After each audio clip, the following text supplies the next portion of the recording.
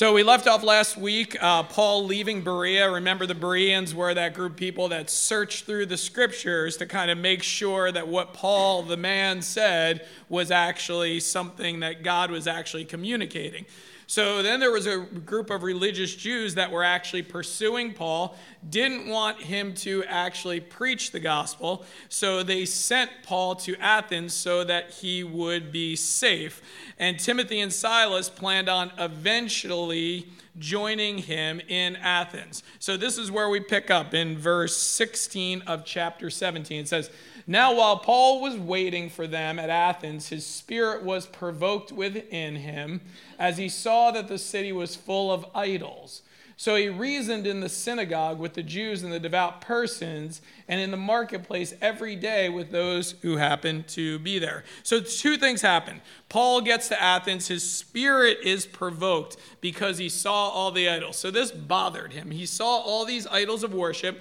It bothered him, so he wanted to do something about it. And the response of what he decided to do was to do what he did, which was custom of excuse me, I got a little flubbed up in my words, okay? So basically, back to the start, okay? He was provoked in spirit, so he decided to do exactly what he did when he entered everywhere else. He went to the synagogue to actually preach. From the synagogue, then he went to the marketplace where he reasoned with people. So he went to the religious center, right? But these people were very religious because they had all these idols. So he decided, you know what? I'm going to go out into the marketplace and I'm going to talk to all these people in this region. So two of the groups of the people that he wound up talking to were philosophers. Okay, so let's look, and it says this. "Some of the Epicurean and Stoic philosophers also conversed with him, and some said, 'What does this babbler wish to say?' Others said, 'He seems to be preaching of foreign divinities,' because he was preaching Jesus and the resurrection." So just to give you a little bit of background about the Epicureans and the Stoics. The Epicureans followed the teaching of a man named Epicurus, which they believed that the goal of life was to pursue pleasure and avoid pain. The goal of life was to pursue pleasure and avoid pain. In other words, they didn't want to do anything that was hard, okay, like work. And some of you might be thinking, hey, my adult child is an Epicurean. They may well be, okay?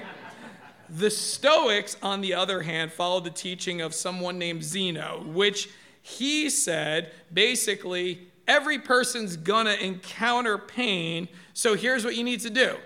Just grin and bear it and take it, okay? That was their philosophy. So basically, he's talking to these philosophers about purpose in life, about what the goal of life is. So both of these groups, though, when Paul was interacting with them, said, this guy's a babbler, and he's teaching about foreign gods because he's preaching about this man named Jesus and the fact that he rose from the grave. So this is how they respond. "And they took him and brought him to the Areopagus, saying, 'May we know what this new teaching is that you are presenting, for you bring some strange things to our ears.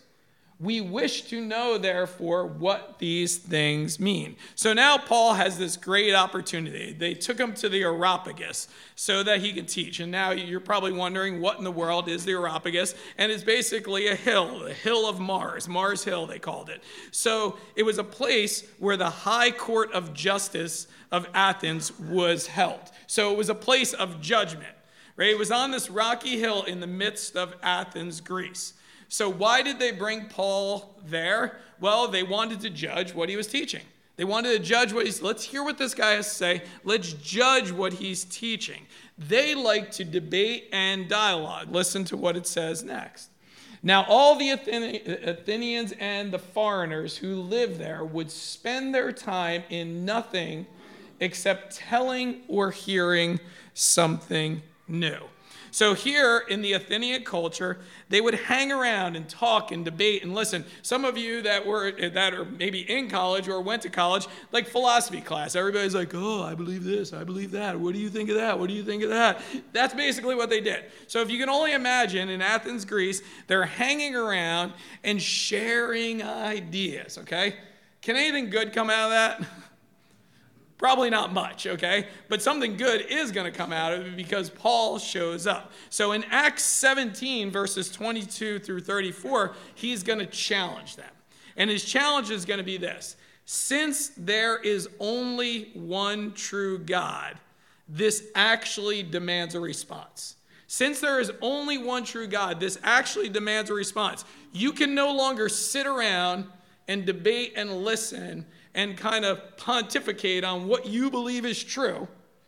You need to actually see what's true, and that truth actually demands a response, because the one true God is actually God. He is real. All these idols and false gods are not real, so they don't really matter if you respond to them. So Paul is basically saying, he's launching into a sermon now. It's called the Sermon at Mars Hill, and he's saying, hey, listen, you need to respond to who Jesus is. So let's look. So his sermon starts off. So Paul, standing in the midst of the Areopagus, says, men of Athens, I perceive that in every way you are very religious. So he makes this statement. You guys are religious. You guys are religious. Well, why does he say this? Well, he says it because he says, for as I passed along and observed the objects of your worship, I found also an altar with this inscription, to the unknown God. What therefore you worship as unknown, this I proclaim to you. So basically they had all these idols, and they would make up these gods, and they would say, okay, this is the God of the sun, God of the moon, this and that. This is where we worship this one. This is the idol for this one. And basically they were so caught up in these false gods, somebody must have had a bright idea one day and said, well, what if there's a God out there that we missed? And he comes down and he's mad, okay? So then there's your altar to the unknown God. We didn't know about you. Please forgive us, right? Well, then Paul uses this. He uses this as a springboard. He uses this as a springboard to basically say, hey, you know what? This God that you think is unknown, I'm going to make him known to you. He is a God that is known. And not only that, he is knowable. So let's look at how Paul continues. It says, the God who made the world and everything in it, being Lord of heaven and earth, does not live in temples made by man, nor is he served by human hands as though he needed anything, since he himself gives to all mankind life and breath and everything. So the first thing that Paul does is says, hey, listen, this one true God, he is the creator and not created. So they're worshiping all the things that they created. Okay, this idol, this altar, that altar. So they're basically saying, hey, you know what? This is what we've made. And you know what? The Athenians, they were educated. They were created. They had a very high view of themselves. So they came up with their own gods. They created their own philosophies, and they made their own idols. They elevated themselves as the creator, and they created gods to serve their own purposes. Now, what Paul is telling them here is, look at creation. Now, in Romans 1, it teaches us about something called general revelation. I've talked about this before. That means everybody in the entire world can know there is a God by seeing creation. Okay, so you walk outside, you see creation, gorgeous day outside. You thank the Lord for that gorgeous day. He created it. Paul tells them creation is actually a witness that there is a God that is not created, but he is actually the creator. So next, Paul goes on to tell them the reason why this creator God doesn't need people to create him is because he created us. He actually gave us the breath, and he's personally involved in our lives. So he goes on. He is not served by human hands as though he needed anything. So he doesn't need us, okay? He's the one who made us, since he himself gives to all mankind life and breath and everything. So then he goes on to say this. And he made from one man every nation of mankind to live on all the face of the earth, having determined allotted periods and boundaries of their dwelling place. So now what Paul's saying is each person, no matter where or when they lived on the face of the earth, it was all determined by God. No one is a mistake. and no one is hidden from God, and everyone was created by God. Now, I don't know if you ever thought about this, and I've probably said something like this before, but we're like literally like a pencil point dot, right, when it comes to the course of human history, right? I mean, we think we're pretty important, don't we? Okay? We're not that important. Let me just tell you, okay? I know you're coming on Sunday like, tell me something important about me. Sorry. Here's the thing. We're like a pencil point dot in the course of human history.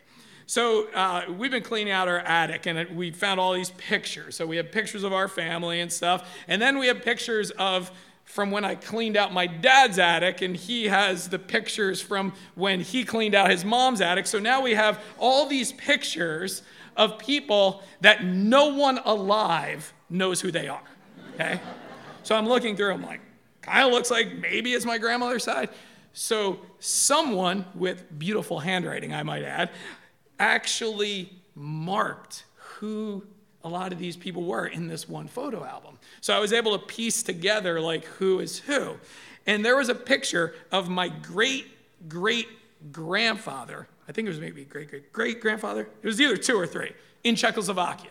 Don't even know his first name. But there's a picture of this old man standing in front of this old building, and it's in black and white. Don't know what year it is, but I know it's my great-great-grandfather that lived in Czechoslovakia. So I'm looking at this picture, and I'm like, trying to kind of see. You ever grab like a regular picture and you go to zoom in? You're like, oh, we can't do that on the picture. So I'm looking at this picture, and I'm like, I wonder what his hopes and dreams were. Who was this guy? Like, what did he think about? Like, what was his day-to-day life like? I know absolutely nothing about this man, right? But he looked like he was about 80 in the picture. And then it's just a humbling thing to realize, you know what? We live on the face of the earth in this course of time. But then we have to realize this, that everyone had a determined and allotted period and a boundary in which we lived in, okay? That's us. Hey, God determined. Even though we're this pencil point speck in the course of human history, the God of this universe cared enough to actually make each one of us, give us the life that we have, put us around the people that we're around, give us the ideas and the jobs and whatever else he's done. God was the one who determined all of this. And guess what? We're all here for a reason. Even though we're this pencil point dot in the course of human history, we're all here for a reason. And Paul goes in and basically says, and here's what it is. Here's why you're here.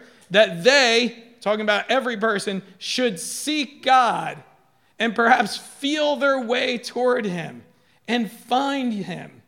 Yet he is actually not far from each one of us.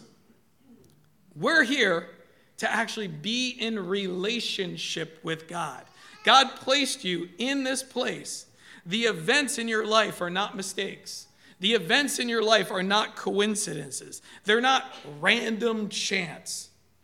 Everything that has occurred, it's kind of like God is knocking on your door and basically saying, I am here, I am knowable.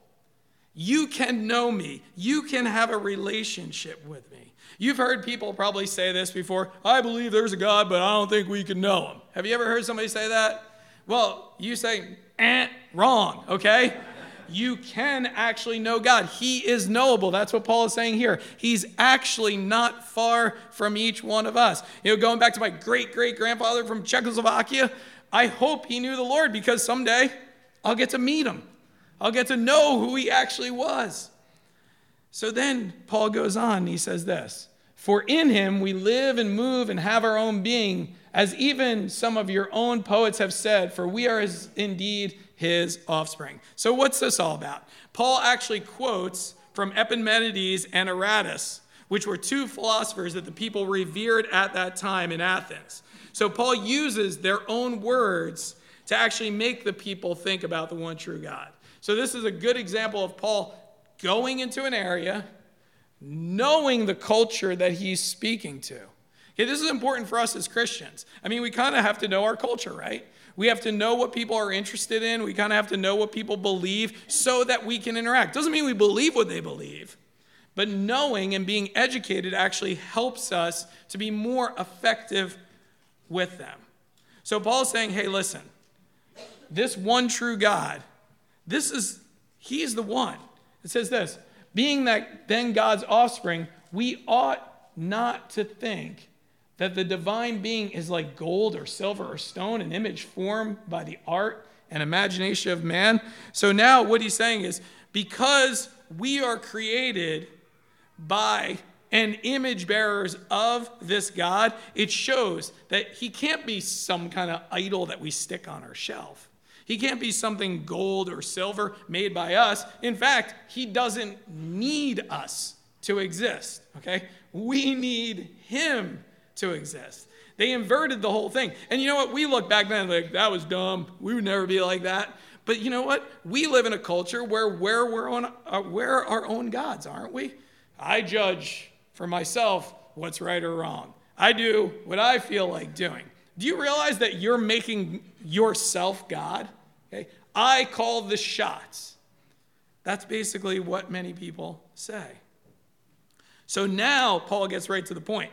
And he says this, the times of ignorance God overlooked, but now he commands all people everywhere to repent, because he has fixed a day on which he will judge the world in righteousness by a man whom he has appointed. And of this he has given assurance to all by raising him from the dead. So now he's saying, here's the one true God. The times of ignorance God has overlooked, meaning the time that you didn't know about this, the time that you didn't know who God was, he's overlooking and saying, okay, now you know who he is. This foreign deity that this babbler Paul was talking about is actually the one true God. So Paul talks to them and he says, he commands all people everywhere to repent. Repent is simply this, changing your mind about who God is. So now he's asking these people of Athens, listen, you lived your whole life listening to these philosophers, maybe being one of those philosophers, creating idols and images and bowing to worship. Now you have to change your mind and actually call the one true God who he really is. He is Jesus. He is the one true God. And not only that, he has fixed a day on which he will judge the world in righteousness by a man whom he has appointed. And of this, he has given assurance to all by raising him from the dead. So Paul's saying, hey, listen, you know what? There's a judge. His name is Jesus. He will judge all. Okay, so basically what Paul's saying is you have to admit that he is the judge of all. Now, a lot of people have problems with this, right? People, I don't believe that. I don't think that's going to happen to me. I'm like, well, it doesn't matter if you believe it. You believing it doesn't make it true. It being true is what makes it true. Okay? You responding to it makes you included with it, right? So basically what's happening here is in our culture, this is not accepted because a lot of people say, I am the judge and the boss of me. I am the judge and the boss of me. I say what's right and I say what's wrong for me because it's what? I love this saying, right? And when I mean I love this, I don't love it. It's my truth, right? This is you got to find your truth. No, the truth, okay? That's what we're looking for. So the truth is we all come into judgment. Someone must pay for the sin that we've committed. Now, the logical conclusion is if you sin, right? What's the logical conclusion? Who pays when you sin? You do, okay? You rob a bank, you go to jail, okay? Nobody's paying for it for you. But the truth is, when it comes to Judgment Day, there is someone who is willing to pay, and his name is Jesus.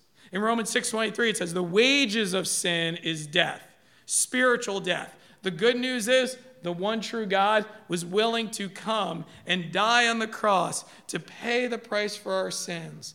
3 days later, rose from the grave to give us assurance that he actually is God. So it wasn't like, oh yeah, Jesus, he died. We hope he was God. Okay, no. He rose from the grave to show us, to give us assurance that he is actually, in fact, God. And he was able to pay our sin debt on that cross. This is what sets Jesus apart, right? the Creator God coming to save people. His resurrection sets him apart because it proves he has power and authority over the universe, over life, and over death. The only one that can give us eternal life is the one who actually has power over it. So Paul preached all this to the Athenians. And here's their response. Because when we preach, right, we want a response. Hey, and you're thinking, well, you preach, Mike. No, you do too. Okay, when you're talking to your friends, family members, relatives, people around you, and you're telling about Jesus, you're preaching to them. I mean, people don't like that word, but that's what you're doing. You're actually telling them about Jesus. You're preaching to them. So it says this. Now when they heard of the resurrection of the dead, some mocked, but others said, we will hear you again about this. So Paul went out from their midst, but some men joined him and believed, among whom also were Dionysius the Areopagite and a woman named Damaris, and others with them. So now we have this response.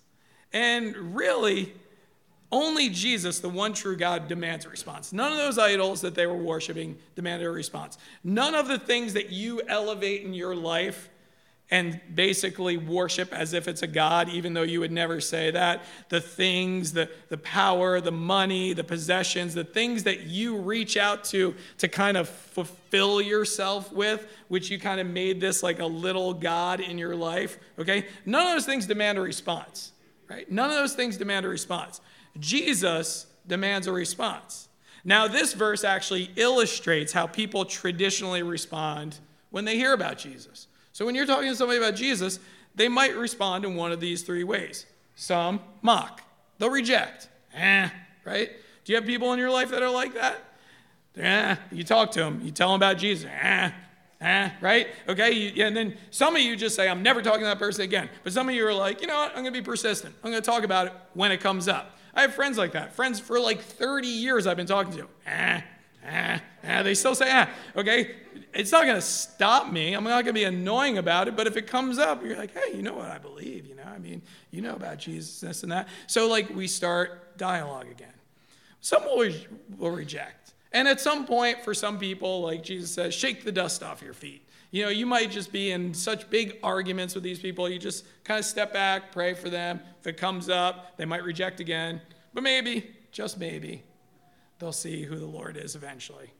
Then it says this. But others say, we will hear you again about this. I would say there's probably a lot of people in your life that are like that, right? Like, I kind of want to know more. I don't know if it's for me right now, but I'm kind of interested, right? These are the people that, they're kind of interested, but kind of not.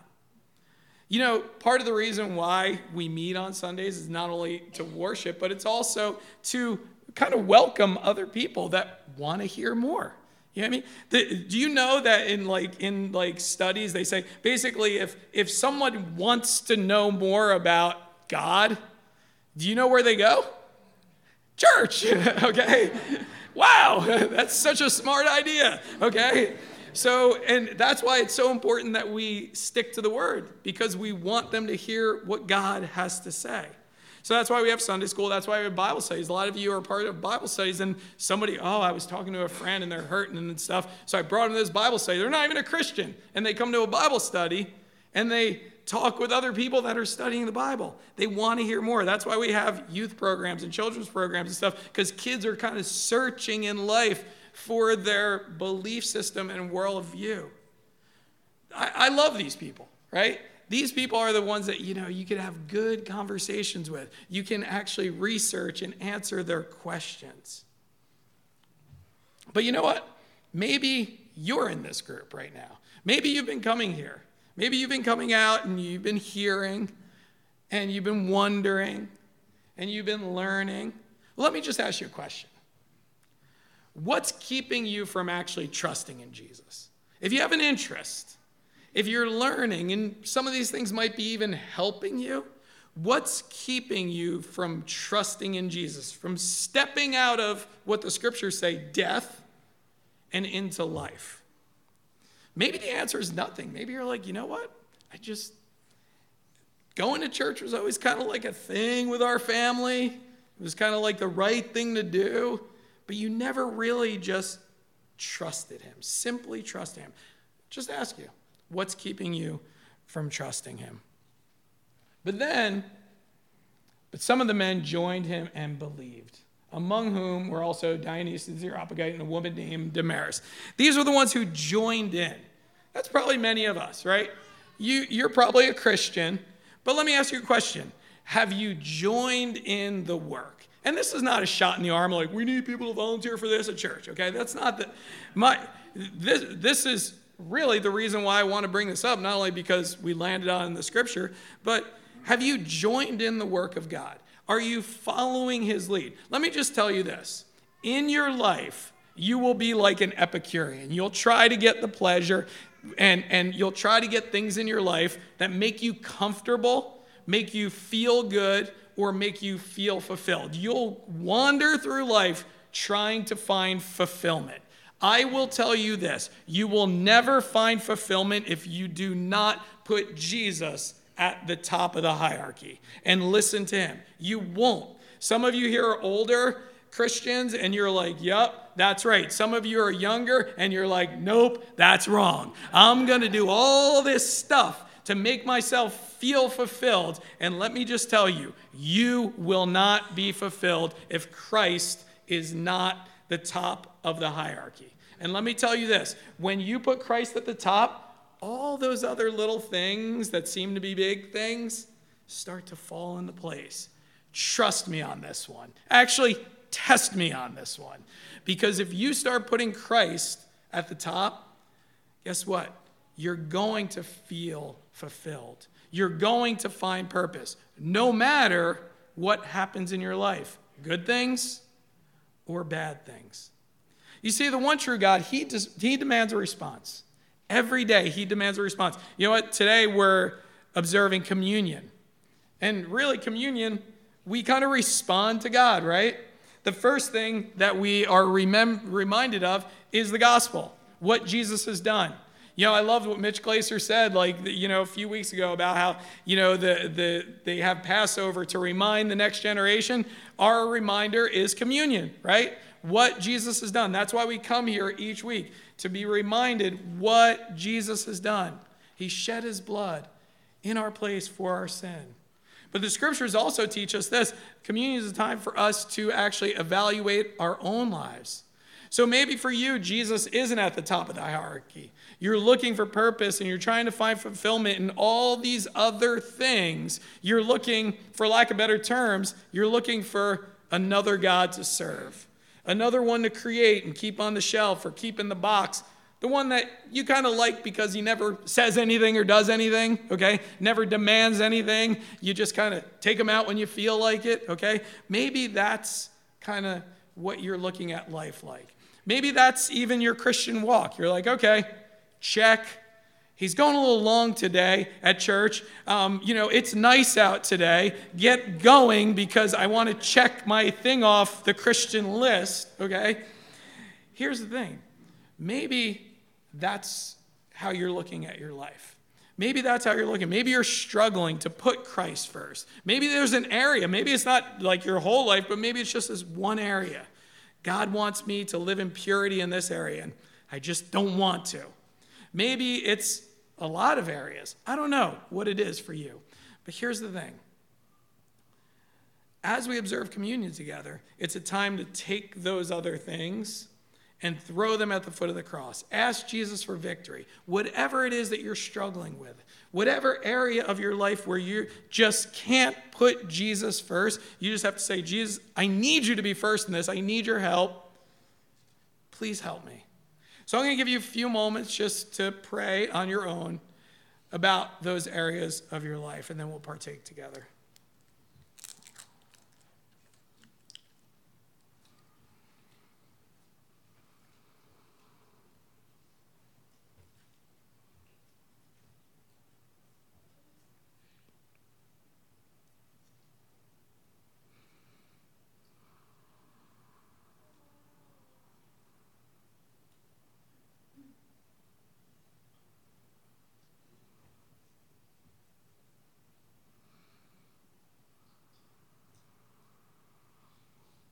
On the night Jesus was betrayed, he took bread and broke it and said, "This is my body given for you.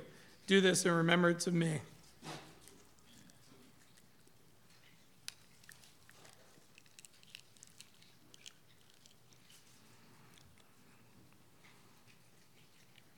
After supper, Jesus took the cup. He said, "This is the cup of my blood, shed for you for the forgiveness of sins. Do this in remembrance of me."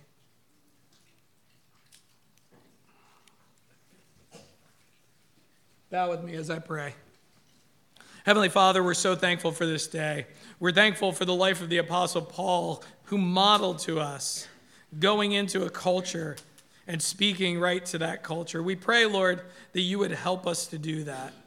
But before we go and do that, we pray, Lord, that we would take care of that business with you. We pray, Lord, that we would put you first in our lives, that we would respond to you in a way that you desire us to respond. Then when we go tell people, I pray, Lord, that when people reject, it wouldn't discourage us. I pray, Lord, when people have more questions and want to hear more about you, that we would be faithful believers to help them to understand those deeper things that they're interested in.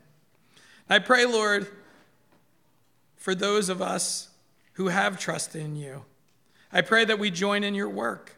I pray, Lord, that we use our lives to bring glory to you, because we know that that's the only way that we'll be fulfilled in our lives, when we put you first.